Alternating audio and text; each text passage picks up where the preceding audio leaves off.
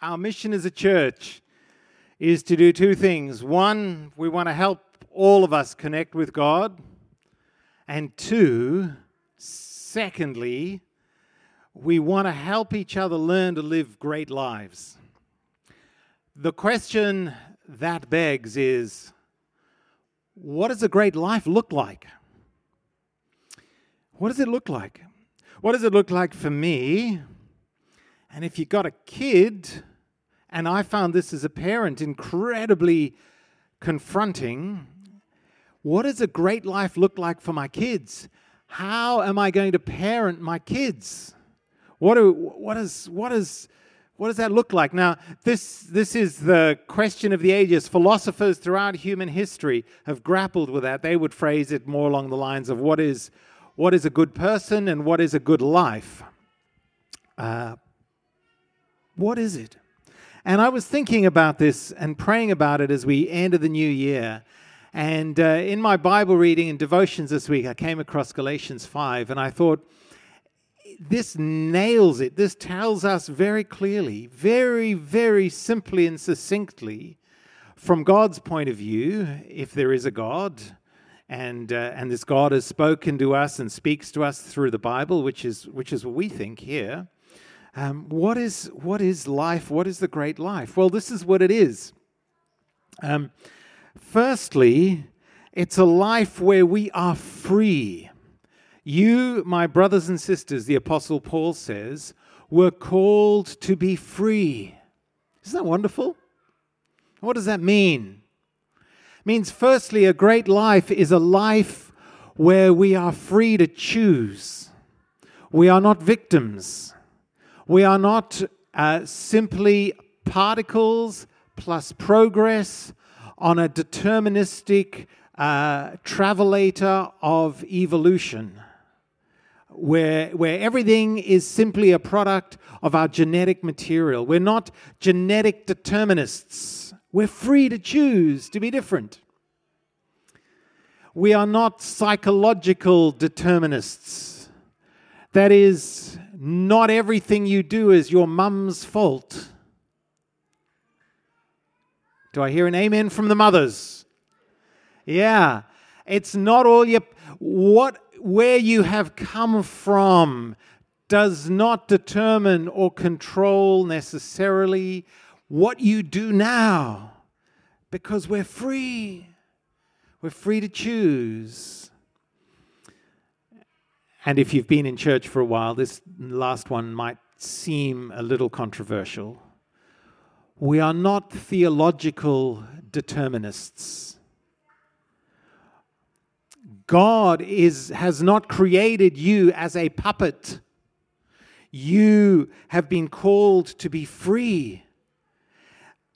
You can choose how to live. I can choose how to live. God, right the way through Scripture, has called us into a relationship of interdependence and then says, choose me. Choose to live my way, which the implication of which is you can choose not to. And you and I know that, don't we? Maybe if we've been around church for a while, we've imbibed this idea that God is completely in control and sovereign. And at one level, I want to say, yep, that's true. But actually, when I read the Bible, I also want to say more profoundly and personally important is the fact that you can't blame God for your problems. I mean, you can, and you do. And maybe He is responsible to the same degree your genetic makeup is, and your mum is, and your dad is, and your past is. They all contribute. But no matter what has happened there, no matter what is happening in the heavens, God says we're free. Isn't that wonderful? I mean, our problem, of course, is I love to be free when things are going well and I'm free to choose what's good. But actually, when I make dumb choices and things don't work well, then I find freedom more problematic. But I'm free. So what do I do with that freedom? Well, a great life means that I don't use my freedom to indulge the flesh. Okay, so I've got two choices. One, I use my freedom for myself. I say, I'm going to use this wonderful metaphysical, psychological, organizational, theological freedom just to get what I want. So it's a possibility. And a lot of us do that. We're quite good at it. He says, don't do that. Rather, serve one another humbly in love. So this is it. If you want to know what a great life is, and if you want to parent your kids in the direction of a great life, and if you want to grow old as a truly great person, it's really simple. Spend your life serving one another humbly in love. That's the point of our freedom. And the good news of Christianity, the wonderful news, is that because of what God has done in us, we are now actually capable of doing and living this kind of way. We don't have to be selfish anymore. We're not captive to our past. We're not captive to our present. We're not captive to our own brokenness, to our own sinfulness, to our own wickedness. We have the freedom to actually be able to serve one another humbly in love. Why? Because the entire Torah, the entire law, God's whole vision for humanity, the Creator's design for you is fulfilled in keeping this one command: love your neighbor as yourself. That's why a great life is serving one another humbly in love, because actually when you go back, it's really simple, like Christianity. And Christianity is so simple. Like life is so simple. Just love your neighbor. Love God, love your neighbor, do as you please. That's it. It's like we complicate it, we mess it up. Really simple. So, on a scale of 1 to 10, think about this past week. And I want you to rate yourself on a love scale, where 1 is, I've pretty much entirely just loved myself and not loved my neighbors. I really have not paid much attention to anyone else but myself. That's been this week for me. And 10 is, every waking moment, I've paid as much attention to the needs and the well-being of everyone around me as I have to my own needs and well-being. Okay? So 10 is, I care and think as much about everybody else out there all the time as I do about myself. Okay, that's 10. 1 is, I never think about anyone but myself. And think about the past week. Where would you rate yourself? Oh, you don't have to yell it out, but we heard a 4. Yeah, there we go. Okay, so we could have a show of hands and... yeah, no, just saying 4's pretty good. 4's pretty good. Might be a little optimistic for some of us. Are there any 10s here? No. 9s? 8s? Okay, that's really hard. 7s? 6s? Oh, I've got a few 6s. Oh, that's pretty good. Maybe after church, just check in with your wives over that, because it was just blokes putting their hands up there, funnily enough. Just check and say, so sweetheart, over this week, do you reckon 60% of the time I was as focused on your needs as I was on mine? Just do a reality check. Okay, so we're down at around 5, so most of us are 50% and below in terms of our love over the week. So that's hard. So let's make it a little easier. Think about this morning. How did you go this morning? It's hard, isn't it? If you've got kids, it's pretty much impossible to come to church without sinning. Like it just is. You just can't. It's like you need a cattle prod, and there's a miracle that happens. I don't know if you've realized this, families. This is just a word to you all. These doors here, this little porch that we've got, the entryway in the church, they are magical. Do you know why? Because on the other side, you are fighting, you are frustrated, you are grumpy with each other, you're stressed, you are thinking the worst, your head is full of thoughts like, why do I even bother to come to church? Why did I marry you in the first place? The reason my kids are the way they are is because your mothers are, that's what's going on. But you know what happens when you walk through those doors? Hallelujah. God is so good and my children are beautiful and at least they're more beautiful than yours and I love you, honey, don't I? It's magic. So why do I say all of that apart from going for some laughs? Christianity is so simple, but so challenging. Like love is so challenging to actually do it. Here's a way to think about. So this is what it says. We need to do this because actually, if you don't do it, we destroy each other. If you bite and devour each other, watch out, or you'll be destroyed. So the alternative to love is destruction. And we all know that. If I just worry about my needs and you worry about your needs, what we're going to end up doing is destroying each other. And then there's a lovely list of all the things that we do when we live for ourselves. But this is the key then. If it's simple but challenging, the answer is this. How am I going to get the power to love? Well, I'm going to do it by the Spirit of God. So I say, walk by the Spirit, and you will not gratify the desires of the flesh. Walk by the Spirit. What does that mean?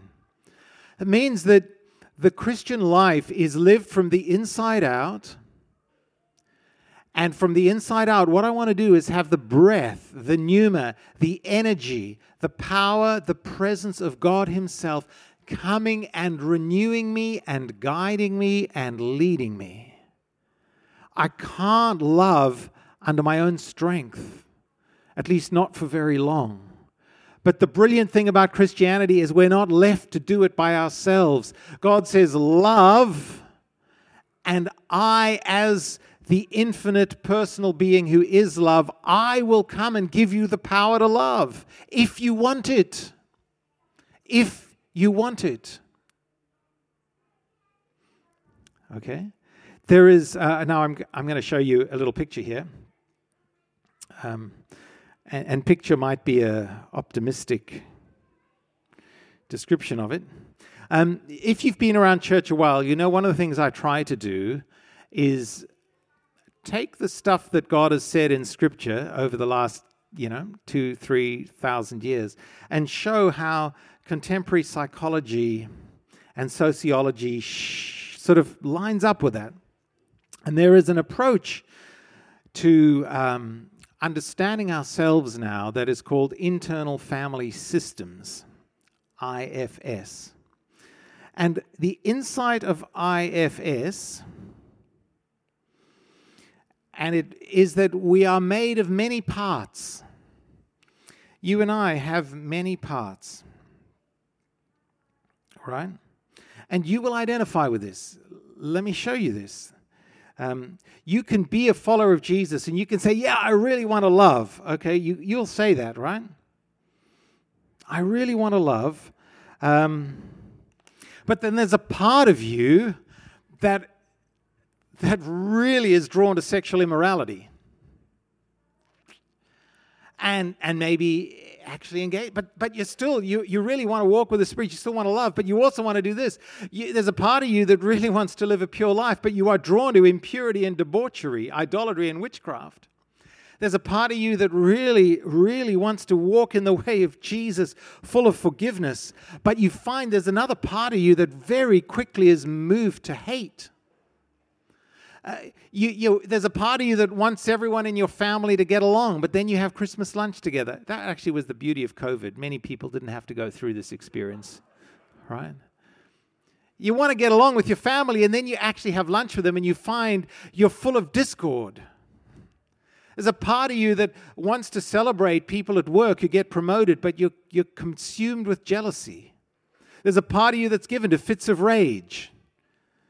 I mean, again, the magic doors take care of that so we don't see it here in church. It's part of you given to drunkenness. You battle with all kinds of addictions.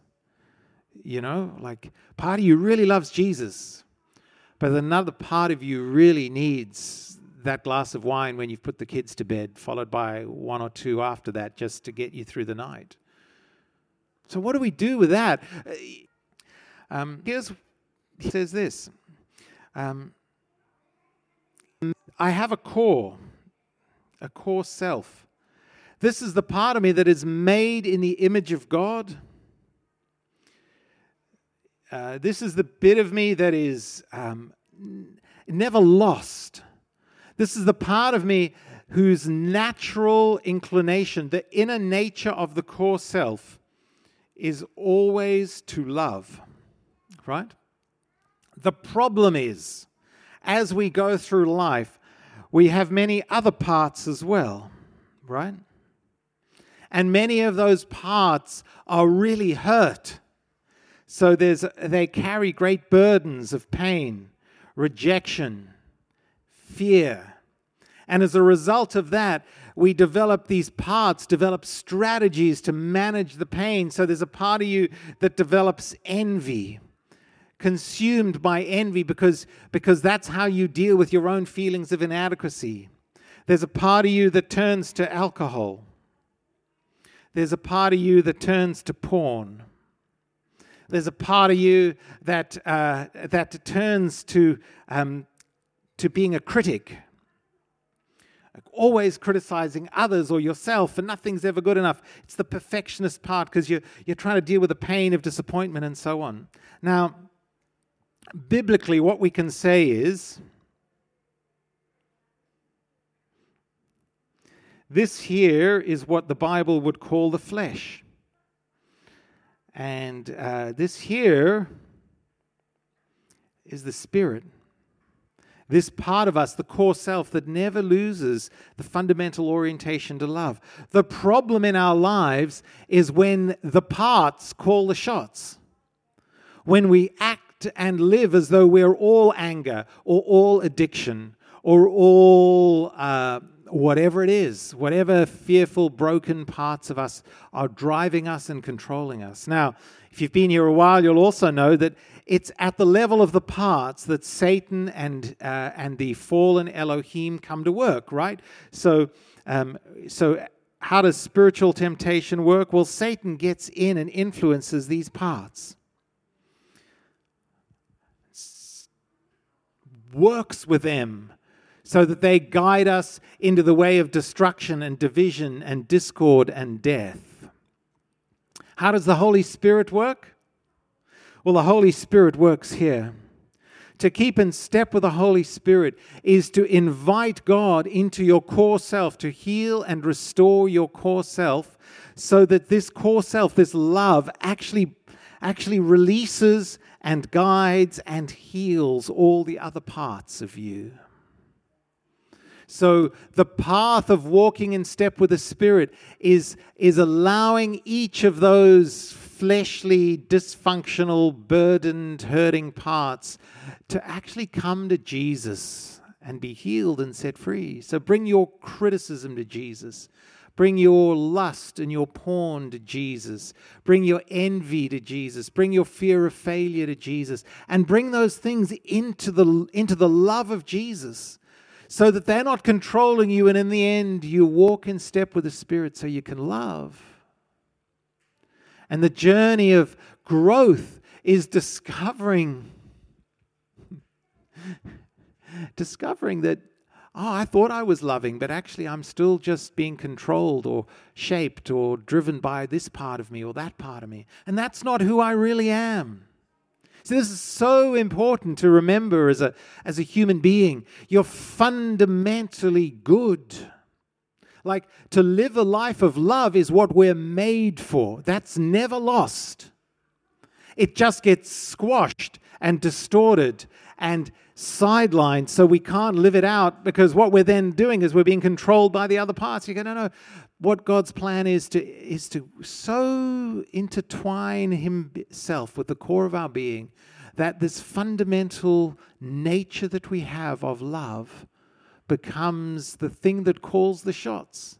So when I'm scared of what people will think of me, and that starts to cause me to be selfish and divisive, I can actually repent of that and say, no, that part of me doesn't. That's a part and it's there for a whole bunch of good reasons, but that's not who I really am. Who I really am is a man full of the Spirit of Jesus who is made to love others and love my neighbor as myself. Now I can do that. That's Galatians 5. Here's the thing that is interesting, though, that I love about this. The difference between Christian growth and psychology and much contemporary psychology and counseling as I've experienced it is this. A lot of us, when we go into therapy because we want to feel better ourselves, about ourselves. We want more peace. We want to be able to just feel better about ourselves, right? And that's not bad. But you know what the Christian vision is? I go into therapy because I discover, as I try to humbly serve you in love, that I have these parts in my life, these things that are actually blocking my ability to love you. So I go into therapy, I repent and grow so that I can love you. Not in the first instance so that I can feel better about myself, though that will happen mostly. Does that make sense?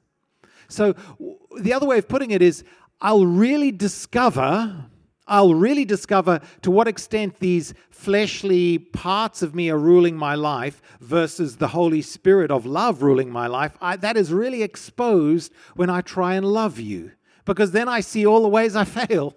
And then I go, oh, okay, I've got to deal with this. I've got to deal with that. I've got to deal with the other thing.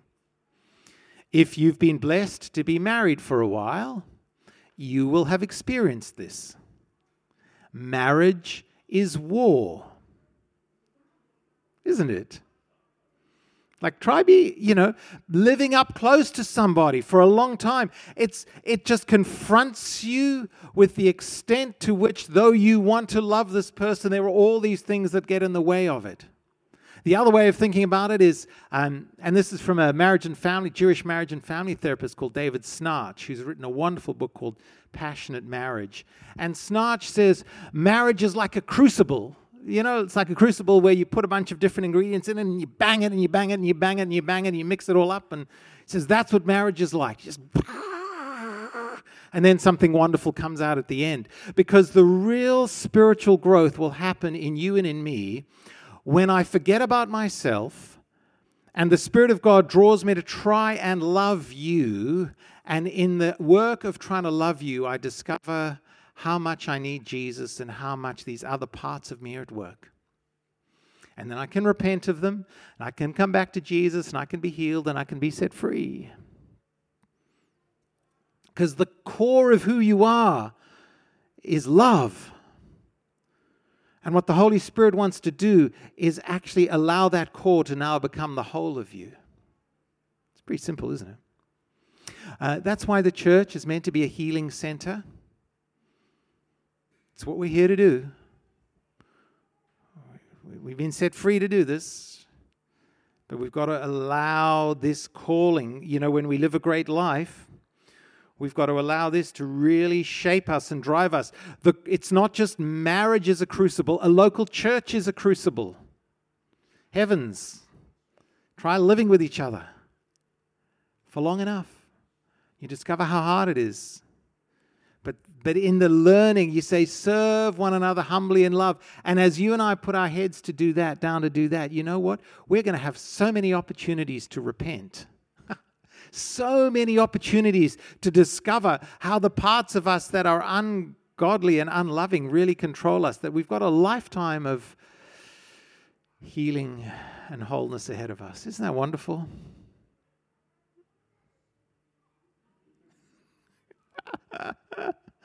And if that doesn't work, just take drugs. Because if you just want to feel good about yourself really quickly, really just take drugs. That's the answer. Like, this isn't the path to feeling good about yourself quickly, but it's the path to a truly great life. And that's what Jesus calls us to. It'll heal your relationship with yourself. It'll heal your marriage or your long-term relationship, your partnering. It'll heal your parenting. It'll heal your extended family. And it'll heal us. And then in time, it'll heal the community. That's what God wants to do, right? Let's pray. Lord Jesus, let's pray that your Holy Spirit will work in us as a family, that you'll give us the vision and the desire to serve one another humbly in love. And that as we do that, Holy Spirit, that we'll keep in step with you, that we'll open our lives up to you, and that you will fill us with the capacity to live out of a place of love, not controlled by the various parts of us, our pain, our past, our habits, our hang-ups, our hurts. And I pray that we'll have the courage to do this. Lord, it's hard, but it's good. Help make us a community where this is lived out, and a community, therefore, that is an enormous blessing to a world that is actually quite selfish and lost so much of the time, even though they don't want to be. And I pray right now for those of us who are struggling. Maybe you're here this morning and you're in a place of enormous relational or psychological pain. Maybe you've really made some dumb choices up to this point. And if this morning you want God to come and forgive you and fill you and set you on a new path, just ask Him. Just say a simple prayer. Holy Spirit, fill me.